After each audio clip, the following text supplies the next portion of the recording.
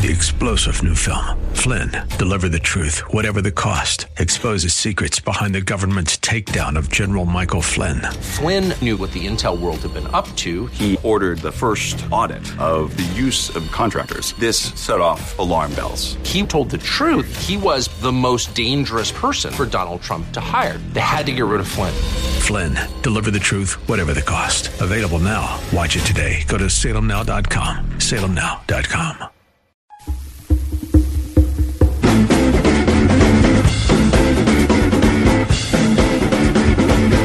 Are you ready for some football? Hey, it's Super Bowl week in Miami, and who's not sick of hearing about impeachment and what new ground has been broken there anyway? John Bolton's book is the latest bombshell that's going to end the Trump presidency, and that's probably going to disappoint the Democrats too. But anyway, we're going to talk about football, not X's and O's, but we're going to talk about the future of football, not just as a sport, but as part of the culture. We'll talk to a guy who's written a piece for Forbes.com that says football is in decline and that decline is accelerating. We'll talk to him about why. He has lots of numbers to back it up, by the way. And, of course, one of the reasons that's been given for the decline is the fear of head injuries. That would be CTE. Merrill Hodge and his co-author of Brainwash, The Bad Science Behind CTE and the Plot to Destroy Football, will also be here. We talked about this last week. There are some scientists pushing back on all the hysteria about CTE, and we'll cover that. So let's talk some serious football when we come back right here on the John Steigerwald Show on AM 1250. The Answer. Stick around.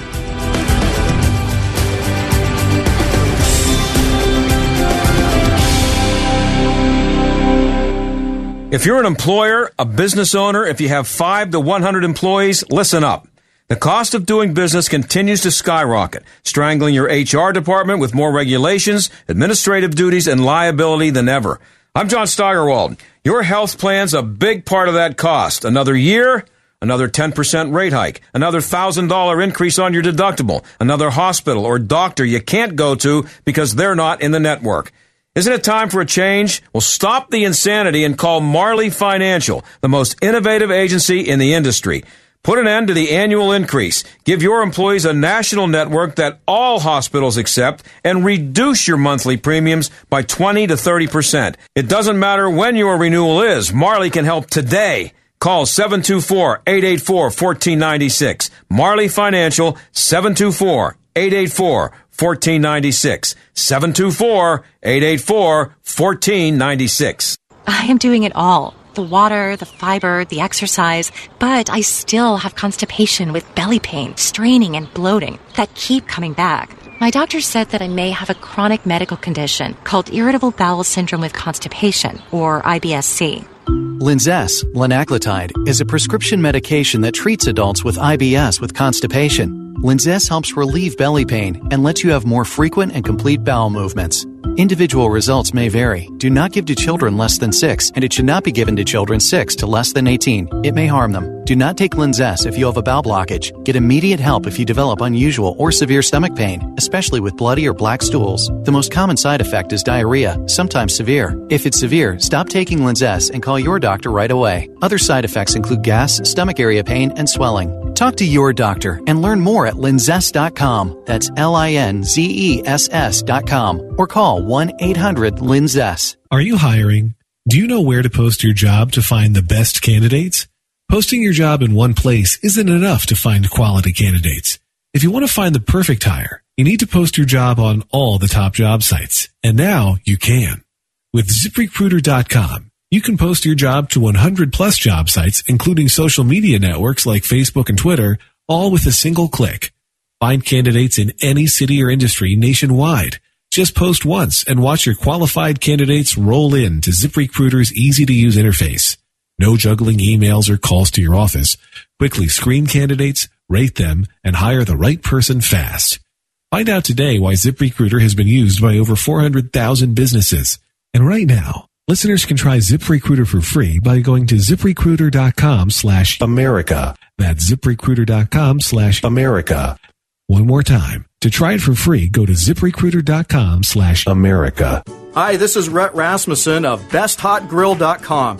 Just because it's cold outside, it doesn't mean you need to stop grilling, not if you've got the right grill, and that would be a Solaire infrared grill. Solaire infrared grills perform equally well in the cold of winter as in the heat of summer. Just like you feel warmed from the sun when you step out of the shadows, the Solaire infrared burners heat your food directly, not the air around the food like conventional grills do. The intense heat also results in the juiciest food you will ever taste from a grill, gas, charcoal, or otherwise. To get the great taste, it's all about the heat. And Solaire Infrared from BestHotGrill.com gets hotter than anything you've ever experienced. Try it yourself with the Solaire Demo Program. Solaire is truly the last grill you'll ever buy. Learn more about these amazing USA-made grills at BestHotGrill.com. That's BestHotGrill.com, BestHotGrill.com. You're listening to The John Steigerwald Show on AM 1250. The Answer. Well, in case you hadn't noticed, it is Super Bowl week, and the Super Bowl is still a really big deal. Football is still the most popular sport in the country, but is that forever? Maybe not. Roger Pelkey of Forbes.com did some research that shows the future of football at all levels may not be that great. He joins us now. Roger, thanks for being here. My pleasure. So the headline of the piece is the decline of football is real and it's accelerating. Let's start with the decline being real. What are the signs that it's real? I cite 4 different metrics. One is young youth participation, age 6 to 12. That's down by more than 30% since 2008. Since 2009, high school participation's down about 8%, not quite 10%. College game attendance, which has been much discussed by athletic directors, peaked in 2013. That's down about 6%. And I was surprised NFL Super Bowl viewers are down, depending on how you measure it, but 2015 was the ratings peak. Yeah. So what about the signs that decline you're talking about is accelerating? I mean, is it? You mentioned how it's. You made some comparisons there between years, but is that decline going to continue at a quicker pace? Do you think? Yeah. So what I did is I took those 4 measures and I compared what they looked like from 2010 to 2014, and then from 2014 to 2018. And in all cases, the rate of decline was faster in the more recent years. So that's the basis for saying that it's been accelerating. And I think we see that most pronounced and where we have the best data is in the youth participation and high school participation. And so when did football peak now, as far as you're concerned? Depending on your measure, it peaked sometime in the last decade, from about 2008 to 2013. Depends on the statistic you use, but it's pretty well defined at this point. Yeah, and so this goes way beyond TV ratings and attendance figures, though, doesn't it? I get the feeling you're talking mostly about participation, which, if that's the case, that's likely to lead to fewer people watching it in the future on TV. Yeah, I mean, that's a very good point. I mean, what I'm talking about really is football culturally in the United States broadly defined. The last place you'll see a decline is the NFL, let's say, TV ratings. The NFL's small, and it's a big business. So that's not the best place to look for signs of overall decline. And really, youth participation and high school participation, even college participation, can go down a long ways before it would ever affect the NFL.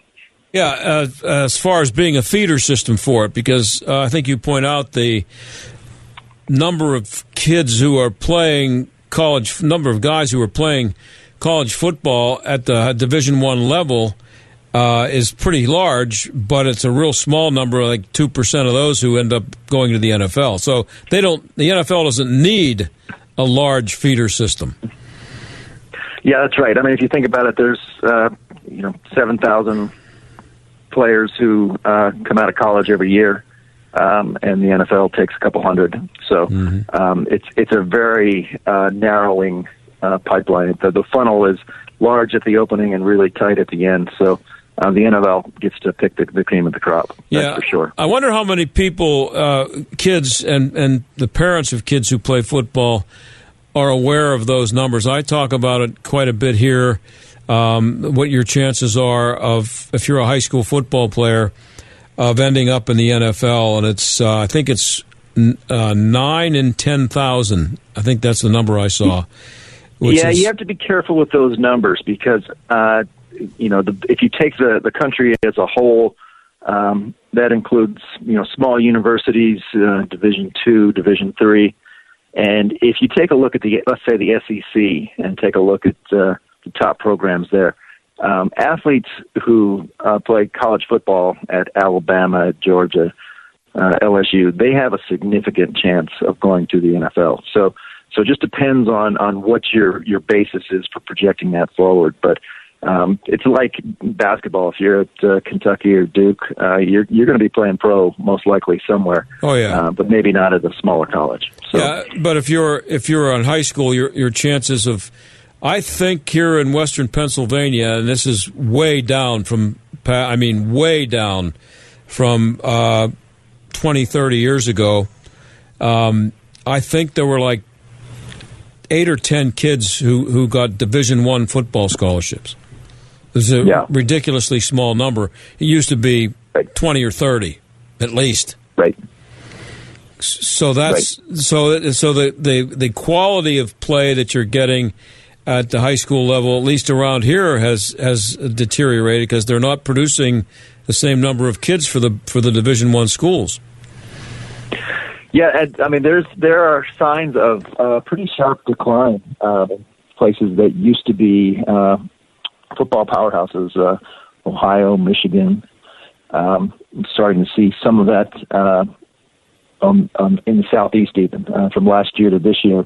North Carolina, South Carolina, Georgia, Florida all saw declines in high school participation.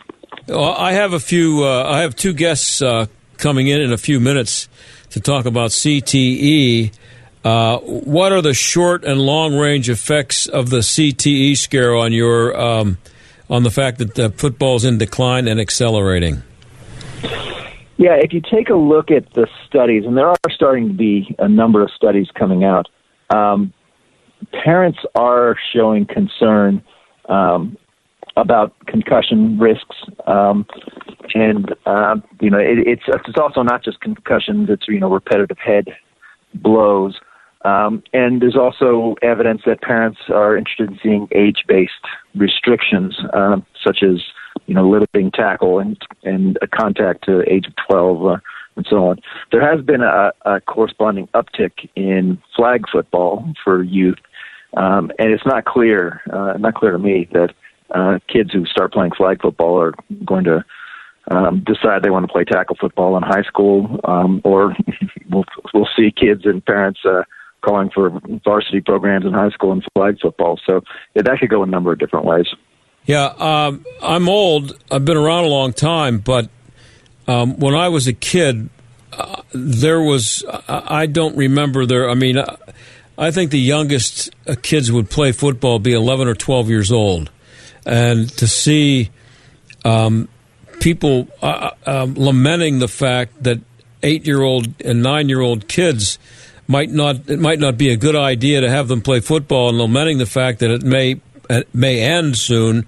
I don't think that's necessarily a bad idea, because it's never made much sense to me. But are there more kids, even with this decline, who are playing at an earlier age than there were 20, 30, 40 years ago? Do you have any numbers on that?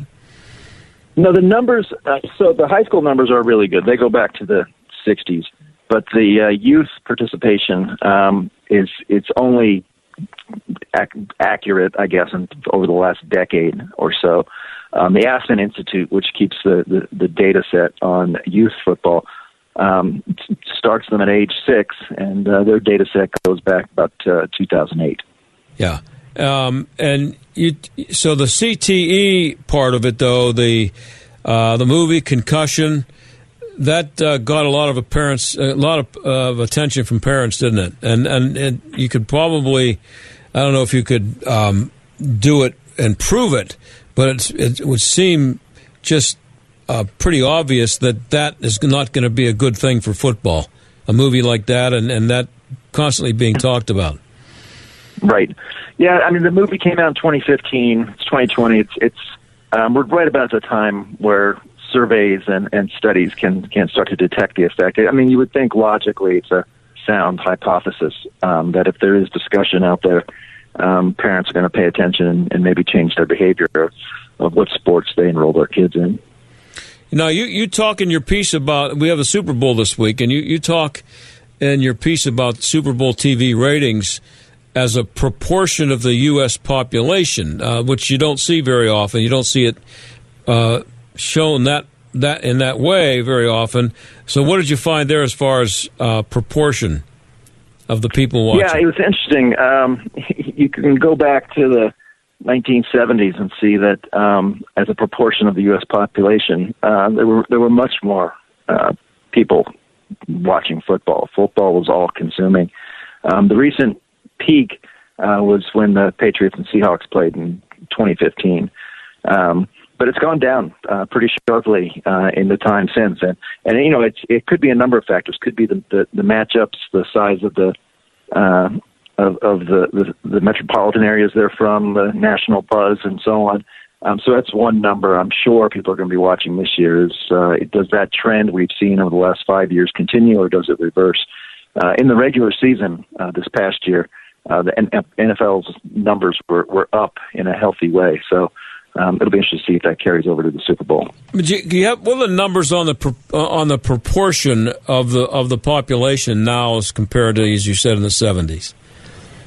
Yeah, it's about a little less than 30% now. It's a huge number. Yeah, 90 million people or so.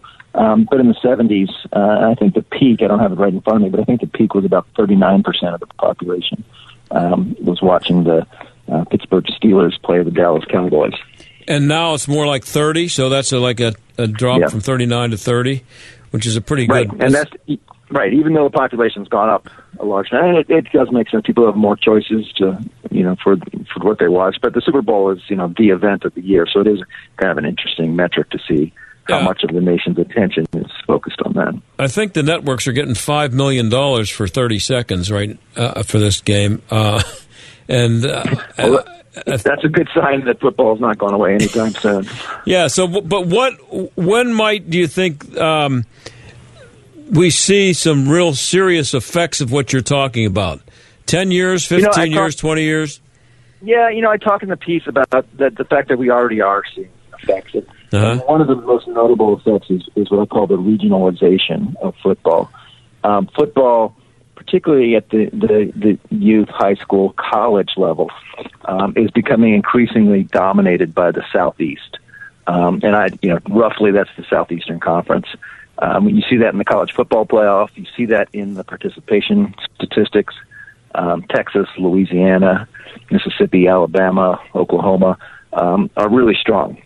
And you also see that in where the college athletes are recruited from. Most blue chip players come from that region, and they feed all of college football. So I do think that the decline is already manifesting itself in kind of an unevenness in the sport across the nation. It's a cultural issue, too, that's hard to put numbers on, isn't it? Oh, absolutely. I mean, there are some places where there's a really strong youth and high school football culture, Texas, obviously. And there's other places, like where I'm from in Boulder, Colorado, where football doesn't have a strong culture. Mm-hmm. And I think we'll see this kind of mixed status of football. And in some places it will remain strong, but in a lot of places it'll get replaced by other sports. Some of the sports that have grown as football has declined are track and field and soccer in particular. So it's interesting to see the rise and fall. And, the example that you might think about is boxing. Boxing used to be a college sport up until the early 1960s. And it used to be NCAA championships and so on. And it would, at the time, it was probably pretty hard to imagine boxing going away. It's still, obviously still there, but it's not anything like it used to be. And, no. Look forward 50, 70 years, and who knows what the status of football will be. Yeah. We're talking to Roger Pelkey. He's Forbes Magazine, wrote a piece. You can see it at Forbes.com. The headline of the piece is "The Decline of Football is Real and It's Accelerating." and some we can't even get into it in the time that we have here. There's so many numbers in there that you have to back up your thesis. But you also think that college football is going to have to sort of realign itself in response to the regionalization, which you mentioned there about the high popularity in the Southeast? Yeah, I think we already see that. So out west, the Pac-12 is obviously struggling as a conference. One reason is they don't have a big TV contract, and they don't have a big TV contract because there's not a lot of people in the West compared to the East and Central time zones. The NFL solved this by, with the N being a national football league, so that the entire country plays, and places with low population balanced out by places with high population. And I wouldn't be surprised if the next wave of college conference realignment, which comes along every so often, broadens out college football conferences so that they're less regional and more national. So it would be better to have Michigan and Ohio State playing in the same league as Alabama and Oklahoma. Absolutely. That's the kind of super leagues I think that are in the future, and you'll have programs in the West like Washington and USC knocking on the door to try to get into that grouping. And it's difficult to imagine because there is, again, it's cultural, the history of the Big Ten and the SEC. But ultimately, I think economics will probably win out over tradition. I think that's a really interesting theory. I don't know if I'll see it in my lifetime, but it makes a lot of sense because geography sure doesn't matter anymore. I mean, to the fans. Right. It's what it will do is, were it to occur, is bring more money into the sport and put more demands on athletes. So the push for professionalization of college sports would only get stronger if there's more demands for national type conferences. And the kids who are not going to play football either this year or 10 years from now, what sport are they going to play? They're going to play something. Yeah, it's a good question. One of the interesting data points is that in the first time the National Federation of High School Athletic Administration's data set has participation in high school sports went down from last year to this year. So for those of us who think physical activity is a good idea for kids, that's not a good sign. No. But there is, there's only a few sports that have a longer term decline: wrestling, football, tennis. On the girls' side, girls' basketball has declined a bit, and that's troubling for that sport. Mm-hmm. But soccer, cross country, track and field have seen enormous growth. And you have new sports rising where the data is not quite there yet to say much other than they're emerging, like lacrosse and so on. Yeah. So I think kids are going to find sports pretty readily if they're not playing football. Well, I never heard of lacrosse when I was a kid. The only thing I knew about lacrosse was that they said Jimmy Brown was really good at it. That's the only thing I knew about it. And my grandson just accepted a scholarship to play lacrosse, and I've gone to see him play. But I mean, nobody I knew ever heard of lacrosse when I was a kid. Yeah. And so they're playing. I know they're playing that now.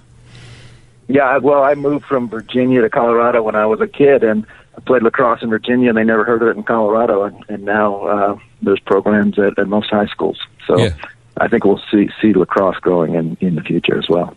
Well, Roger, I'm out of time. I wanted to get to you, see if you had done any studies on baseball, because I think that's a sport that's dying a slow death too, but maybe we can talk about that some other time.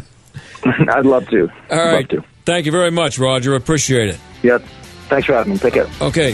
And that's Roger Pelkey, Forbes Magazine. We'll be right back.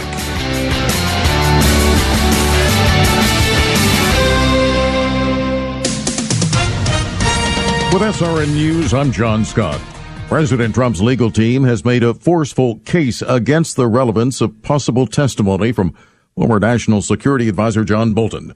The lawyers have now ended their defense, and the Senate is braced for debate on whether to allow Bolton and other witnesses into the impeachment trial.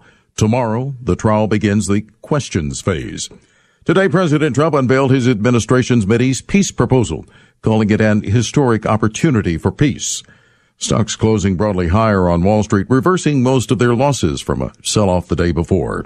The gain snapped a 2-day skid, driven by fears that the spread of a new virus in China could hamper global economic growth. Technology stocks rose the most today. On Wall Street, the Dow gained 187 points, the Nasdaq up 130. The S&P was ahead 32. This is SRN News.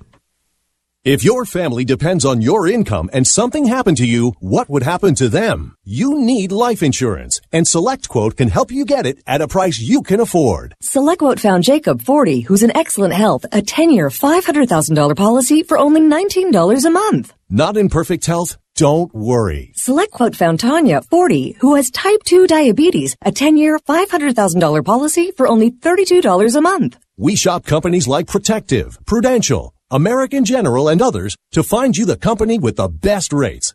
Give your family the security they need at a price you can afford. For your free quote, call 1-800-880-7474. That's 1-800-880-7474. Or go to SelectQuote.com. That's 1-800-880-7474. SelectQuote. We shop, you save. Get full details on the example policies at SelectQuote.com/commercials. Your premium could vary depending on your health, issuing company, and other factors. Not available in all states. Mike Gallagher isn't sure which side the Democrats are on. The Democrats are virtually on the side of Iran, as the daughter of Soleimani has vowed that there is going to be a dark event happening against the United States as they are promising to literally attack the White House. The Democrats seem to be siding with our enemy. The Mike Gallagher Show, weekdays at 9, right before Dennis Prager at noon on AM 1250. The Answer. The latest available cost numbers are in for the Port Authority of Allegheny County's bus service, and they remain wholly unflattering. Researchers at the Allegheny Institute for Public Policy say that should raise new concerns as the Mass Transit Agency embarks on its highly touted bus rapid transit project between Oakland and downtown Pittsburgh. Learn more about this topic and others at AlleghenyInstitute.org. This year, celebrating a quarter century of challenging conventional public policy thinking. This is Jay Hagerman of Abernathy & Hagerman. Upon your passing, you wouldn't want a judge to decide who raises your children or how your estate gets divided. It is important to review your estate planning documents to ensure they protect what matters most. At Abernathy & Hagerman, we will work with you to establish an estate plan that nominates a guardian for your minor children and that your assets are used for your family's benefit. Judge for yourself. For legal help that lasts a lifetime, visit a-h.law. AM 1250 and FM 92.5. The Answer. WPGP Pittsburgh. W223CS Pittsburgh. A division of Salem Media Group. Listen on the Answer mobile app, smart speakers, TuneIn, iHeart, or radio.com. Stuck in traffic? We've got the answer. We're looking at some bridge delays. Veterans Bridge heavy outbound, and Liberty Bridge also tying up outbound. Parkway North, very busy outbound from 19 up to Union Avenue. Parkway West, big jam up inbound. Montour Run Road to 60, and from Green Tree to the Fort Pitt Tunnel. Delays on the Parkway East, making your way outbound Bates Street to the Squirrel Hill Tunnel. That's a look at traffic. I'm Jenny Robinson. AM 1250. The Answer. Weather. Rather cloudy skies tonight with a few flurries and a low 24. Cloudy most of the time tomorrow with a high 35. A couple clouds around tomorrow night with a low 22. Mainly cloudy on Thursday with a high of 37. Friday, considerably cloudy skies with a high of 40. With your AccuWeather forecast, I'm Gregory Patrick. The John Steigerwald Show. AM 1250. The Answer. Last week on the show, I spent a segment talking about what I thought was a really good and really important column by Will Hobson of the Washington Post. He wrote about Bennett Omalu, the doctor played by Will Smith in the movie Concussion, and he said that Omalu was making tons of money traveling around the world selling bad science about CTE. Merrill Hodge and Dr. Peter Cummings co-wrote a book last year called Brainwashed: the bad science behind CTE and the plot to destroy football. They took a lot of criticism for going against the grain on the CTE hysteria. Both Merrill and Peter join us now. Thanks for being here, guys. Good to be with you, John. Say, so let's start with this. I mean, Will Hobson wrote that, this is a quote from his column, in the brain science community, there is a wide consensus on one thing. Bennett Omalu, the man considered by many the public face of CTE research, routinely exaggerates his accomplishments and dramatically overstates the known risks of CTE and contact sports. That's kind of what you guys said in your book, isn't it? Either one of you can take that one. Yeah, well, I'll take it, and then I'll have Doc fill in the gaps, because this is what made the book so powerful. Yes, he is, but so is Boston University. You know, he's not the only one, John. You can't do one article on all of them. Boston University is doing the same thing. Let me put this so people understand where this so-called pattern of CT is. In October, the entire science world is going to meet in Paris. This is what they're meeting on. They're going to meet on consensus on CT, okay? Now, people may not know what consensus is, okay? That means they're going to look at all the science, and they're going to decide, do we have enough science here? Is there enough work here to call it a disease? Then they got to decide with staging, and then the symptoms from the disease. Now, if you're going, well, wait a minute, they already said it's a disease, they already used staging, they already used symptoms, that's what we're talking about. They have never done the proper steps of science, and they're selling it as a disease. They're selling symptoms. They're selling stuff their science can't back. And that's what Omalu did. I love how Ann McKee butchered him, because she's doing the same thing. And people don't know that aspect of it, and that's very tragic and a tragic narrative. So, Dr. Cummings, why you're a doctor yourself, and these are doctors at Boston University. Why are they taking the lead on this? How did they get put in a position where they get to decide all this stuff? Sure, and you know, to echo what Merrill said, I think that the entire neurotrauma community, in terms of scientists, are saying, wait a second, we don't have enough information yet to make some of these wild claims that we're making, particularly if we're talking about risks, and risks for youth football players. And the way it kind of came around, and we talk about in the book, is BU decided back in 2015 they were going to have a consensus panel, which means a bunch of people sit around and decide what they're going to call something. And they picked 10 of their own cases to look at. They said, here are 10 cases we think are CTE. Why don't you come on in and agree with us? And out of those 10 cases, 6 of them had another neurodegenerative disease like Alzheimer's disease. So they weren't even pure or just CTE alone diseases. They left that meeting with the idea that, well, CTE is a pattern. It's a pattern of this protein deposition around blood vessels. That's all we can really say about it. The panel rejected staging. They said there wasn't enough evidence to support the staging that's widely used and reported. There wasn't enough evidence to support associating symptoms with staging. There wasn't any evidence to suggest that at this time that this was a progressive disease. And they said, let's leave the door open. We'll come back and revisit this as we get more information. Those subsequent meetings that happened were these rejections of staging and symptom assignment to staging. Those papers were never published. The results of those meetings were never published. But this idea of stage 1 being associated with rage and anger and suicide ideation, all these things, it's made up. We have no scientific consensus on it. And that's not saying that, you know, head injury is good. That's not denying that concussions happen. But if we're going to get to the right answer of what's going on, we have to do it through the right scientific process, and that's not happening here. Well, I haven't seen the Aaron Hernandez documentary because I'm just not interested in spending 2 hours hearing about him. I don't really care about him, but you're smart. Yeah. So I've been told that it's that the CTE is being blamed for his behavior. And where do they come up? I mean, and there are scientists everywhere nodding their head, or is what Hobson's writing about here, where there's people starting to push back on this? I'll let Pete fill in after this. Here's the people shaking their head that it's okay. Amalu's shaking his head that that's what's happening. Ann McKee's shaking her head it's okay. I mean, that's who's shaking their head. It's the people who created the corrupt narrative. It's the people who keep selling stuff that they can't prove. You know, Aaron Hernandez committed suicide in jail. He just lost $80 million. He's going to be put away for life. He just had a daughter. Do you know how many people try to commit suicide once they've been put into prison? Nearly half. And they're going to blame football and some pattern. Listen, I knew Aaron Hernandez before he was even in high school, because he's in Southington, Connecticut, which is right where ESPN is. I knew about him before he was even in high school. And here's the kind of things you would hear.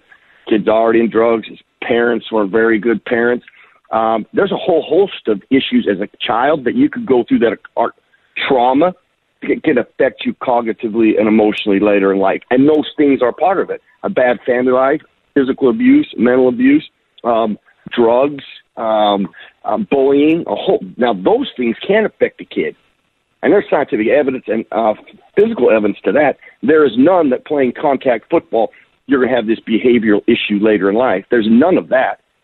So to sit there and try to blame, that's the lawyer. The lawyer's trying to blame him, so I could have got him off because he had CT. If he would have went to court of law and then had tried to prove that there was actual facts, scientific facts, he'd have been buried. Well, you know, there are people here locally who were seriously saying that Antonio Bryant's problems are probably related to, they seem like they might be related to CTE. He took that big hit from Vontaze Burfict, 3 or 4 years ago in the playoffs, and he's never been the same since. So it must be CTE. Yeah. Can I answer that one? Sure, go ahead. This is something that's really, really important. Is using this is where we need to have this dialogue go, is that we can't use the words concussion and CTE synonymously, meaning the same thing. They're not. They're two completely separate and different things. CTE is a pathologic staining pattern in the brain. We don't know what causes it, and we don't know what it causes.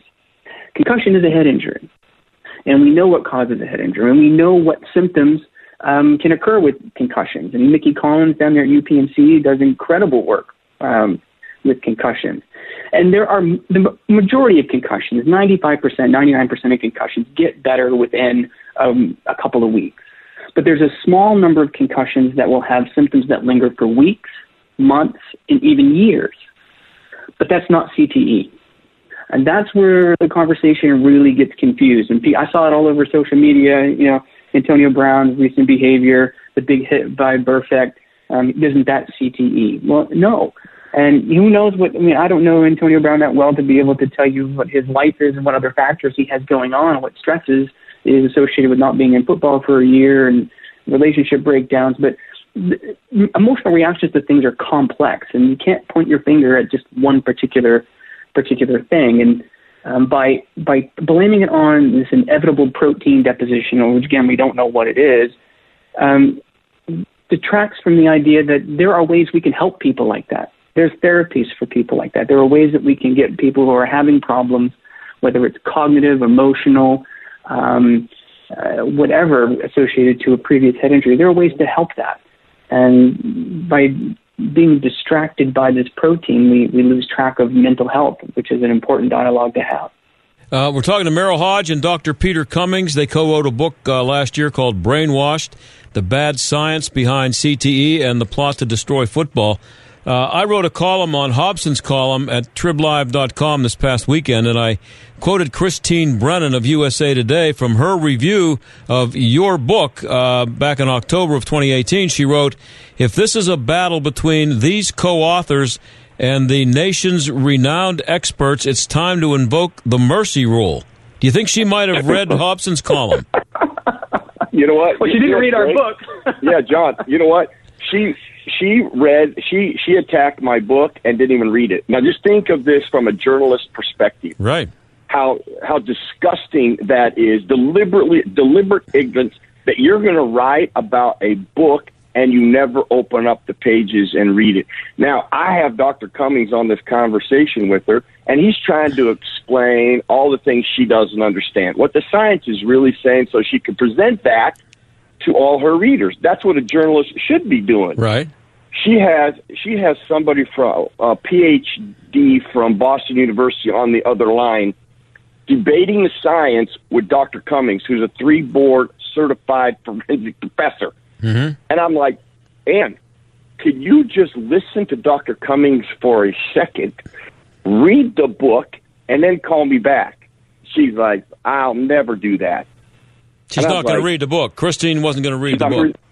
She ain't going to read the book, and she's not going to listen to Dr. Cummings. And I was just like, see, that's also a problem with this narrative, because you have journalists that are doing that kind of behavior. They're ignoring all of the facts. They're not even doing their research. You know, I got a clip where Ann McKee was quoted in the media as talking about after she did the Spectrum of Disease paper that she thinks all football players have it. She said that in the public arena. So does Amala say that, yeah.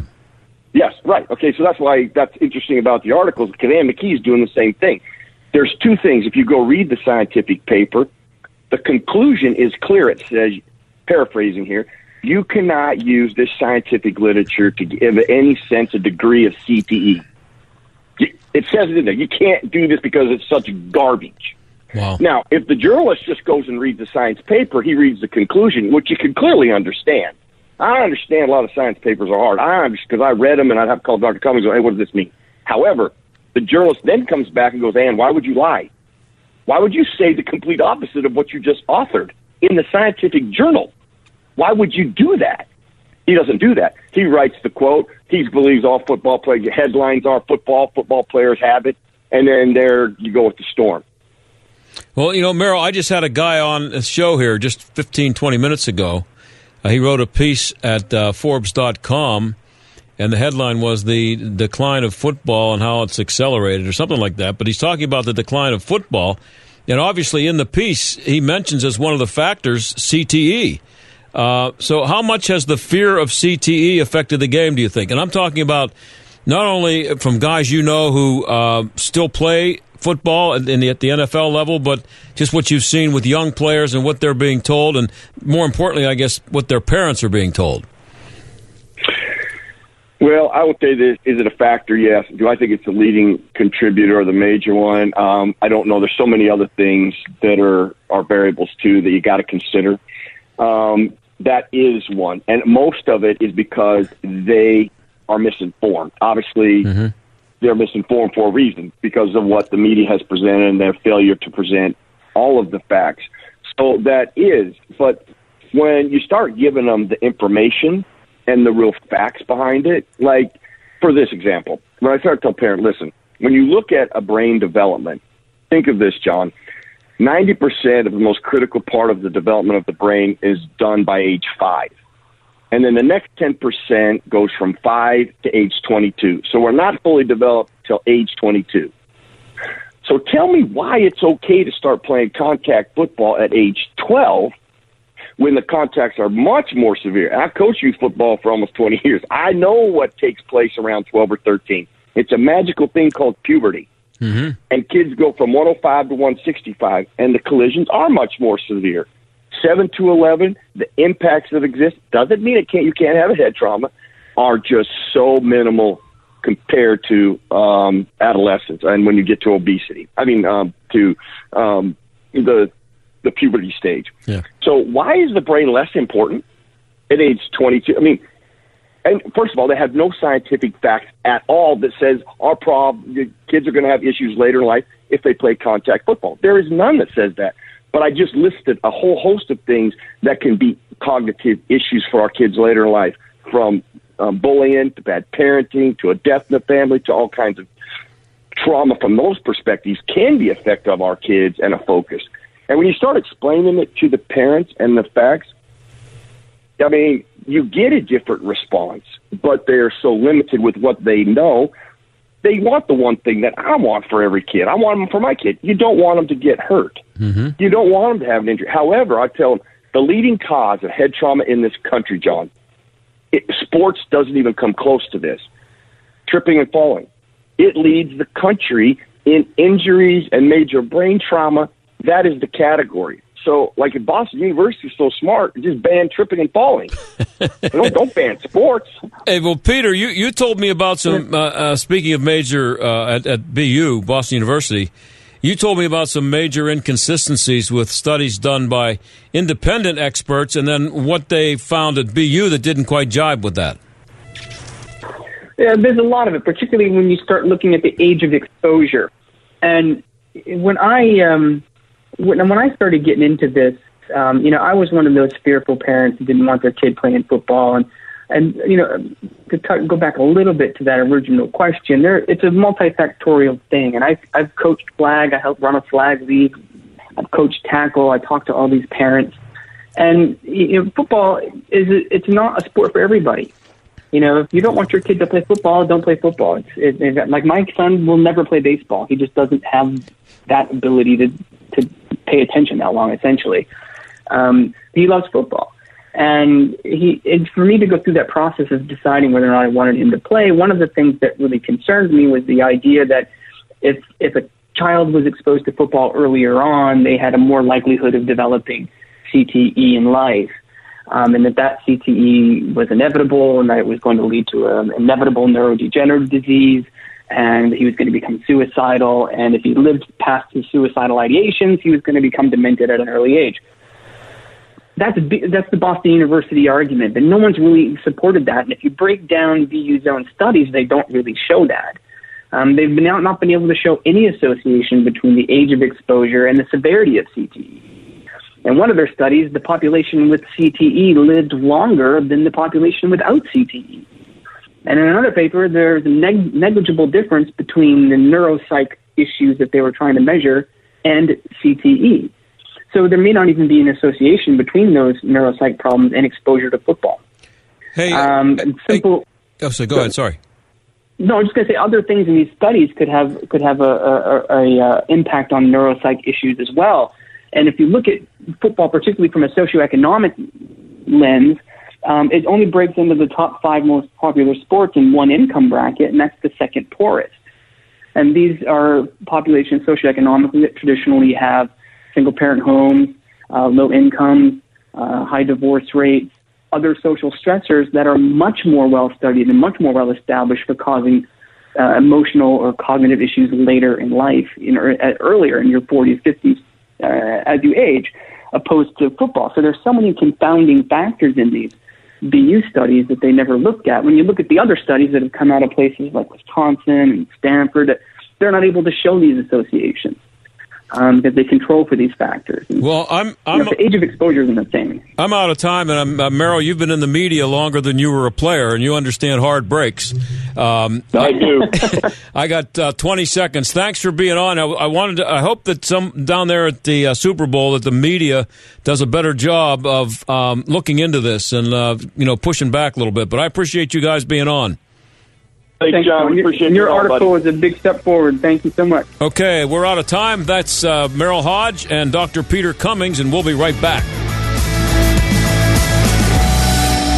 Obamacare, Trumpcare, ACA, COBRA. There are so many choices, but all seem to bring one word to mind: expensive. There are lots of changes happening in healthcare today. Fortunately, I know someone that has been on the forefront of health insurance for years. Todd Marley at Marley Financial. Todd and his team of professionals are licensed with virtually every healthcare provider in the country. They help determine which plan is right for you and then expertly help you choose the best plan for your needs and then do so prudently. Don't need maternity coverage? Call Marley Financial. Have pre-existing conditions? Call Marley Financial. Want just catastrophic or just accident? You know the answer, because they know how to design the plans. Most of their clients save 30 to 60%, which can add up to several $1,000s a year. Call Todd at Marley Financial, 724-884-1496. That's 724-884-1496 on the web at marleyfg.com. Todd Marley at Marley Financial, 724-884-1496 at marleyfg.com. She's such a beautiful little puppy. I mean, we walk around the block and neighbors always say, her hair is so beautiful. Healthy and shiny and glossy. DINOVITE.com. Fatty acids, omega-3s, and omega-6s are great for healthy skin and soft, shiny coats. I would really recommend people starting their puppies on Dynavite before they get into what I would call the misery index. bad skin, bad ears, bad breath. Because if they're getting all their vitamins, micronutrients, microbials from the beginning, then you're not going to run into the problems associated with the allergies, grass, pollen, dust, dirt, fleas, ticks, you name it, and the itching and shedding down the road. Our vitamins and enzymes replace the nutrients cooked out of most commercial dog foods. Dynavite for life. This is Ed Lukasevic and Cindy Lukasevic, inviting you and your pets to Dynavite. 859-428-1000. DINOVITE.com. Hey, I'm Andy. If you don't know me, it's probably because I'm not famous. But I did start a men's grooming company called Harry's. The idea for Harry's came out of a frustrating experience I had buying razor blades. Most brands were overpriced, overdesigned, and out of touch. At Harry's, our approach is simple. Here's our secret. We make sharp, durable blades and sell them at honest prices for as low as $2 each. We care about quality so much that we do some crazy things, like buy a world-class German blade factory.